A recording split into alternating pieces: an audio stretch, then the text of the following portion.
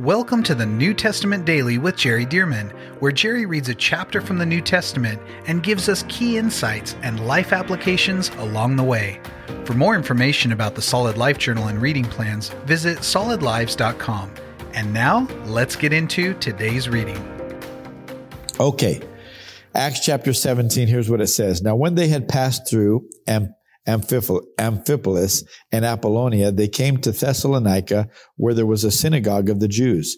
Then Paul, as his custom was, went into them, and for 3 Sabbaths, every Saturday for 3 weeks, reasoned with them from the Scriptures, explaining and demonstrating that the Christ, this is the Messiah, the Jewish Messiah, that the Christ had to suffer and rise again from the dead, saying, this Jesus whom I preach to you is the Christ, or is the Messiah. So see, this is the contention with Jews, unbelieving Jews, that they see the prophecies about the Messiah. They know that the Messiah is supposed to come, but what they did not see is passages like Isaiah 53:5. He was wounded for our transgressions, bruised for our iniquities. The chastisement for our peace was upon him, and by his stripes we're healed. That chapter shows a suffering servant. And somehow they overlooked that the Messiah was going to come and suffer and die for their sins. So they're looking for the champion, the world ruler who's going to dominate the enemy and elevate the Jewish people. Well, that is coming. That's the second coming. But the first coming, he came to die, and he came to take care of sin. So, verse 4, and some of them were persuaded. So when Paul was making this case and showing them in the Scriptures that there were prophecies that clarified that Jesus is the Messiah, he fulfilled prophecies. And some of them were persuaded, and a great multitude of the devout Greeks and not a few of the leading women joined Paul and Silas. But the Jews who were not persuaded, becoming envious. Why did they become envious? Because Paul is having crowds. Why would you choose your doctrine based on envy of crowds, as opposed to whether or not it's true? Oh, this is deadly. And it says, but the Jews who were not persuaded, becoming envious, took some of the evil men from the marketplace. In other words, people who are willing to lie and do whatever they have to do to create fake news, if I could use a contemporary term. They took some of the evil men from the marketplace, and gathering a mob, set all the city in an uproar and attacked the house of Jason and sought to bring them out to the people. But when they did not find them, they dragged Jason and some of the brethren to the rulers of the city, crying out, these who have turned the world upside down. I love that, by the way, that the gospel was said to have turned the world upside down. These who have turned the world upside down have come here too. Jason has harbored them, and these are all acting contrary to the decrees of Caesar, saying there is another king, Jesus. Now, that is a talking point that is supposed to be sort of a nail in the coffin, because nobody can buck Caesar and Roman leadership. So when they say these men are acting contrary to the decrees of Caesar, now everybody says, oh, you don't do that, right? So watch this. And saying there is another King Jesus. In other words, they're trying to make it sound like the gospel is preaching that we have another king named Jesus. We don't have to follow and listen to Caesar because we have a new king of our own, Jesus. Well, that's not what they were saying. And it goes on in verse 8 to say, and they troubled the crowd and the rulers of the city when they heard these things. So when they had taken security from Jason and the rest of them, and then the rest, they let them go.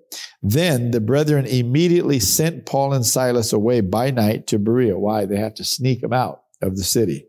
When they arrived, they went into the synagogue of the Jews. These, in Berea, these were more fair-minded than those in Thessalonica, in that they received the word with all readiness and searched the Scriptures daily to find out whether these things were so. These people, instead of being envious of the crowds, they said, let's look in the Bible and see if what you're saying is true. And they searched daily. And guess what they found out? What you're saying is true. It's right there in black and white in our own Bible. Verse 12, therefore many of them believed, and also not a few of the Greeks, prominent women as well as men. But when the Jews from Thessalonica learned that the word of God was preached by Paul at Berea, they came there also and stirred up the crowds. Then immediately the brethren sent Paul away to go to the sea, but both Silas and Timothy remained there. In other words, Paul was such the prominent speaker that once they sent him away, then the criticism died down, and Silas and Timothy could continue to teach the word there. They were more flying under the radar. Verse 15, so those who conducted Paul brought him to Athens, and receiving a command for Silas and Timothy to come to him with all speed, they departed. Now, while Paul waited for them at Athens, his spirit was provoked within him when he saw that the city was given over to idols. Therefore, he reasoned in the synagogue with the Jews and with the Gentile worshipers, and in the marketplace daily with those who happened to be there. This man just gives his life day and night. He's out there preaching the word and finding people who will listen to him. Verse 18, then certain Epicurean and Stoic philosophers encountered him, and some said, what does this babbler want to say? Others said, he seemed to be a proclaimer of foreign gods because he preached to them Jesus and the resurrection. And they took him and brought him to the Areopagus, saying, may we know what this new doctrine is of which you speak? For you are bringing some strange things to our ears. Therefore, we want to know what these things mean. Watch this. Here's a little commentary. For all the Athenians and the foreigners who were there spent their time in nothing else but either to tell or hear something new. This culture just loved to hear about whatever new doctrine or philosophy or whatever. They just loved it. And so they're either telling something or they're hearing something. That was their pastime, so to speak. Verse 22, then Paul stood in the midst of the Areopagus and said, men of Athens, I perceive that in all things you are very religious. For as I was passing through and considering the objects of your worship, I even found an altar with this inscription, to the unknown God. Therefore, the one whom you worship without knowing him, I proclaim to you. Oh, this is wisdom of the Holy Spirit on Paul's part. He sees all these altars and statues and everything, but he finds an altar that says to the unknown God. And he says, oh my goodness, that's my God. That's the creator of heaven and earth.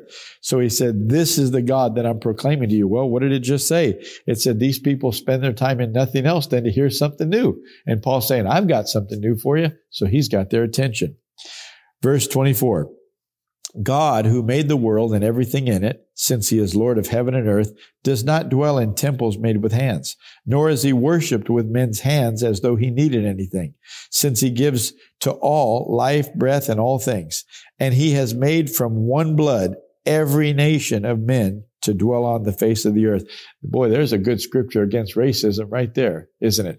That Creator God has made from one blood every nation of men to dwell on the earth, on all the face of the earth, and has determined their pre-appointed times and the boundaries of their dwellings, so that they should seek the Lord in the hope that they might grope for him and find him, though he is not far from each one of us. For in him we live and move and have our being, as also some of your own poets have said, for we are also his offspring.